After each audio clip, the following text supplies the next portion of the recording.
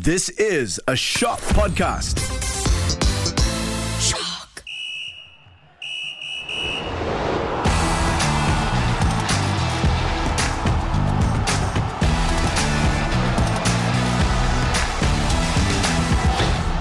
Hello and welcome to the Podball Sportscast, the podcast that is stuck in the past, kind of like Steven Gerrard's tactics. And us, we are old. Today we have Nicholas, get off my lawn, John. Hello. And Karami Kamil. He thinks that 30 years ago was the 1970s. It's 50 years ago, dude. What's happening, guys? I am Faisal American. I get out of my bed like I'm in my 70s. We have a packed episode today, so let's get to it. We've witnessed the departure of a deeply controversial figure in Britain who is accused of being clueless, useless, and a way out of their league. But enough about Liz Truss.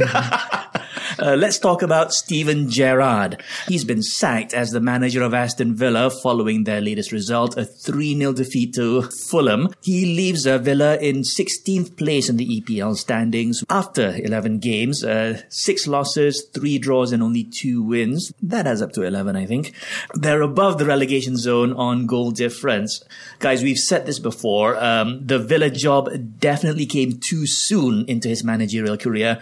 Gerrard joined them after winning the title at Rangers, but we've all seen the gap between English and Scottish football. 7-1 against Liverpool. Was it a mistake to fast track him into the Premier League? Was he out of his depth? Yeah, of course. Nick, I remember you saying previously that Gerrard's shortcomings were exposed when his assistant Beale left at the end of last season. Yeah, Michael Beale, his assistant, who left to take over at QPR. And it wasn't just me. A lot of other observers said the same thing, that Beale's departure kind of marked the beginning of the end, if you like, for Gerrard. And it kind of coincided with their dip in form.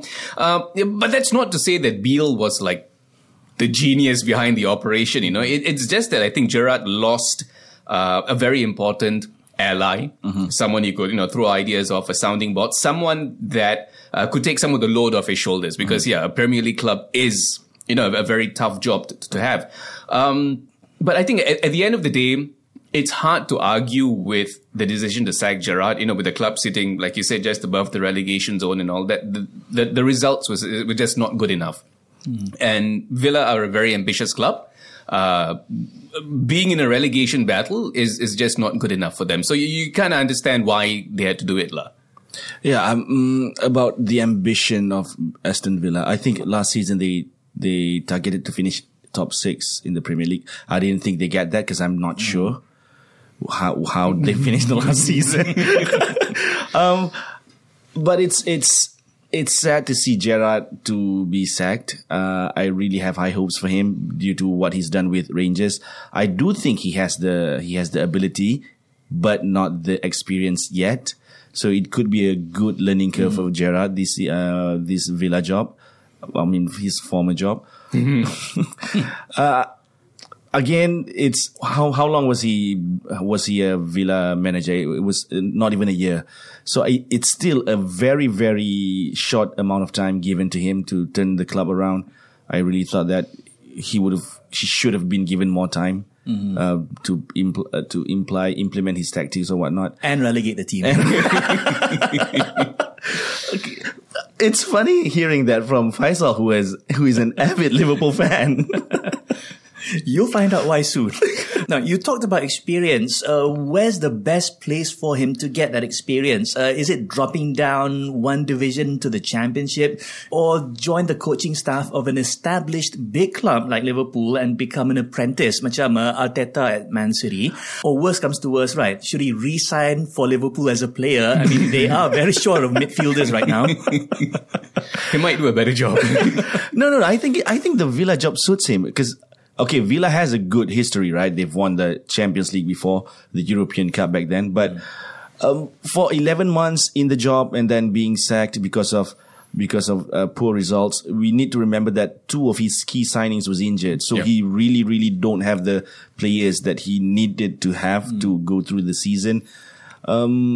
I really think that he should have stayed at Villa and see if he could turn his luck around.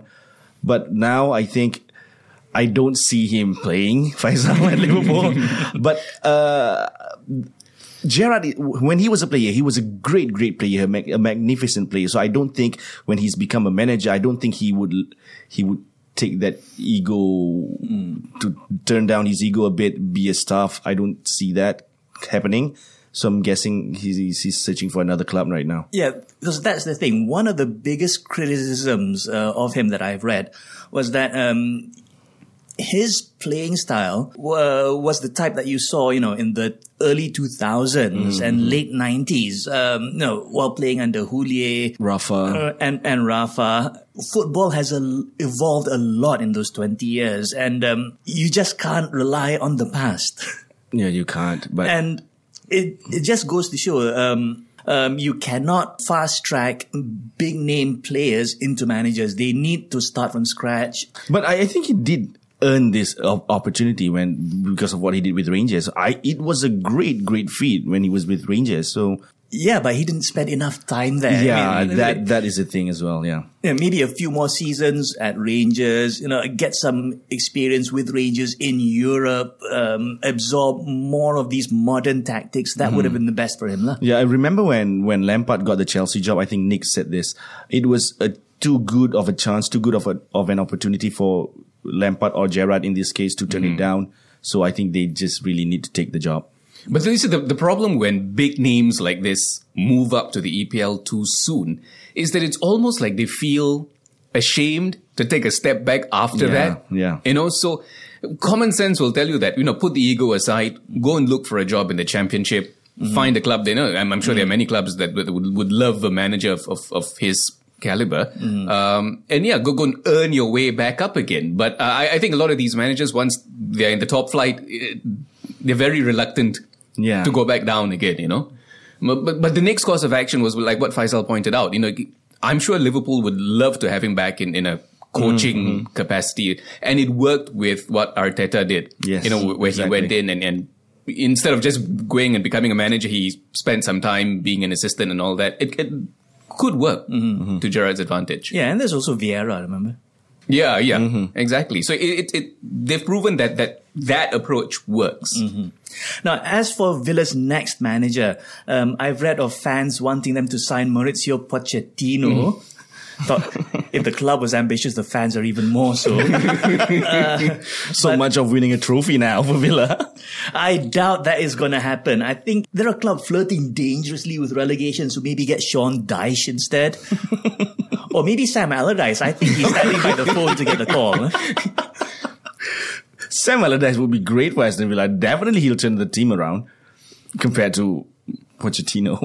Yeah, but like okay, the names that you mentioned, Dyche and Allardyce, what they have in common is that they have the experience managing relegation-threatened clubs. So they know what it's like to scrap out a win. They know what it's like to manage a team that has limited resources. I mean, Villa are not poor, but they don't have the kind of spending power that some of the bigger clubs have. And you compare that to Pochettino, for example. His last club was PSG, who had money to just throw and just buy players for the sake of buying players. So, hey, according to Man City, that's xenophobic. Huh? Well,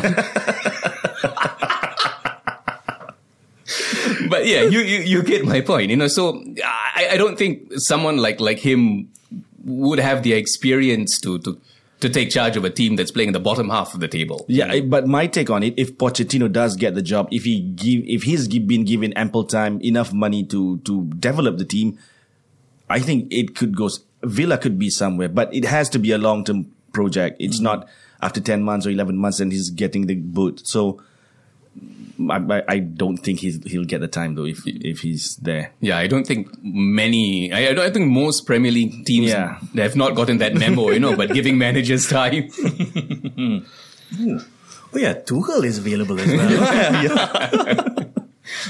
Now, moving on to another relegation-threatened team, Leicester boss Brendan Rodgers earned himself a reprieve with a 2-0 win over Leeds.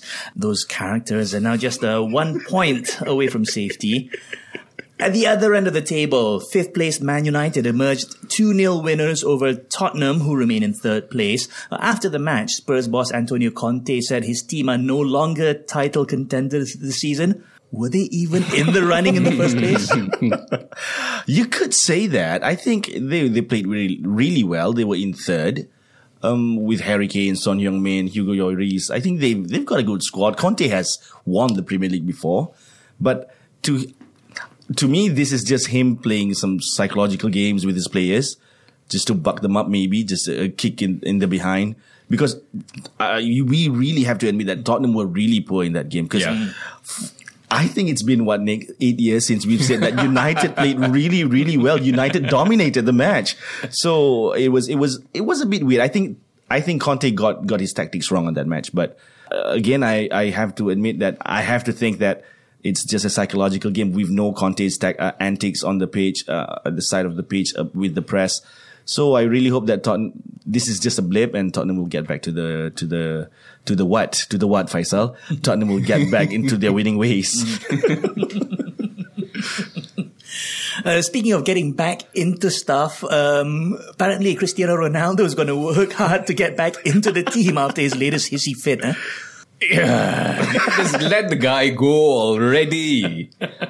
I don't know. This whole thing is getting very tiring. To have to talk about it, to have to listen to it, and it's taking away from what was a very impressive United performance. I think the BBC, if I'm not mistaken, called it the best United performance under Ten Hag so far. Yep. And yet here we are talking about Ronaldo. And it's just typical of him, to do something to put all the attention on him. So, let him go. Okay, my take on it. I think he still is trying to adapt that he's no longer at the peak of his career. So he's used to it. He's used to be the man that they rely on, the player that wins his team the game. Yeah. So at 37, he's been doing that since 1920. So it's been 17 years. So it's very, very hard. And knowing Ronaldo, knowing his ego. I don't want to say ego. His traits. His narcissism. His mentality. So he really wants to play. He really wants to help the team. But I agree with Nick. This does not help the team at all. So he needs to find the room. He needs the room. He needs time to adapt to this situation. I think his situation is more similar to if you remember the name Allen Iverson, an NBA former superstar. So it's the same situation. Google them up. If you Google Iverson if you don't know about Iverson. And it must not have been easy for him. Like you said, he always needs to be the star, the center of attention, the man. To watch Man United play that well without him, and he wasn't even a sub. Well, if you believe some reports, apparently they wanted him to come on as a sub for the last 3 minutes, and he said no. But yeah, he's seeing basically the team living up to expectations and playing well without him. So that must not have been very easy to take. Yeah. But again, it goes back. The reason I say get rid of him is not so much we don't want him or anything, but it's better for the club. And it's better for the player that he goes and finds another team where he'll be able to contribute a little bit more. Where he maybe can be a bit more of a star player at that team compared to because Ten Hag has made it very clear that he's building this team now not around Ronaldo, Yeah. And if Ten Hag could have the talk with Ronaldo saying that, okay, Ronaldo, this is your role. And depending on how Ronaldo takes the talk, if he wants to stay, if he wants to leave, we know he wants to leave. But if Ten Hag really, really explained it, what he wants Ronaldo to do in the team, I think there could be an agreement there, and Ronaldo could stay. Mm-hmm. Maybe Ronaldo for Selangor, huh? But he'll have to wash his own boots. Oh, Tony Cotti joke right there. Now, also in midweek, Chelsea and Brentford had a goalless draw. Liverpool beat West Ham 1-0. Newcastle 1-0 win over Everton. Southampton beat Bournemouth 1-0. Crystal Palace pipped Wolves 2-1. And Brighton and Nottingham Forest had a goalless draw. In the Europa League, Arsenal booked their place in the knockout round with 2 games to spare after beating PSV Eindhoven 1-0. Meanwhile, this weekend in EPL action, we'll see a key battle for the top four taking place when Chelsea host Manchester United. Chelsea will be hoping to hold on to fourth, while United could move up if they beat the Blues. If they can replicate the performance like they did against Tottenham, but against Graham Potter, who is still unbeaten at Chelsea, I think it's a tough task to take. I have to say I'm surprised that Graham Potter has not lost yet at Chelsea. Yeah, we all didn't see that coming. We all didn't see that coming. Yeah, but this is going to be his first real big test, right? I don't know. Like Karam said, the key to this one is, well, we know how good Chelsea are, right? Mm-hmm. So the key to it is, will United replicate that performance against Spurs? Because if they do, this could be a real cracker. Mm-hmm. But United have a tendency to revert back, to regress a little bit. We saw they were doing well, and then against Newcastle, suddenly took a little bit of a step back. So hopefully it's all forward from here. Also this weekend, leaders Arsenal are up against Southampton. Tottenham's non-title contending campaign continues against Newcastle. Man City are up against Brighton, and Liverpool travel to Nottingham Forest. Be sure to catch this weekend's games live on Astro. Now, the other big story this week was the Ballon d'Or, or is it really though, since everybody knew since the nominations were, even before the nominations were announced, that Karim Benzema is going to win it? He deserved to win that. Yeah. Compared to last season when Messi stole the show and won the trophy. But when he stole the trophy. He stole the trophy from Lewandowski, right? For two... God, okay, but at least it's justified this season. Karim Benzema does deserve to win that trophy. He scored how many goals? 44 goals in 47 appearances.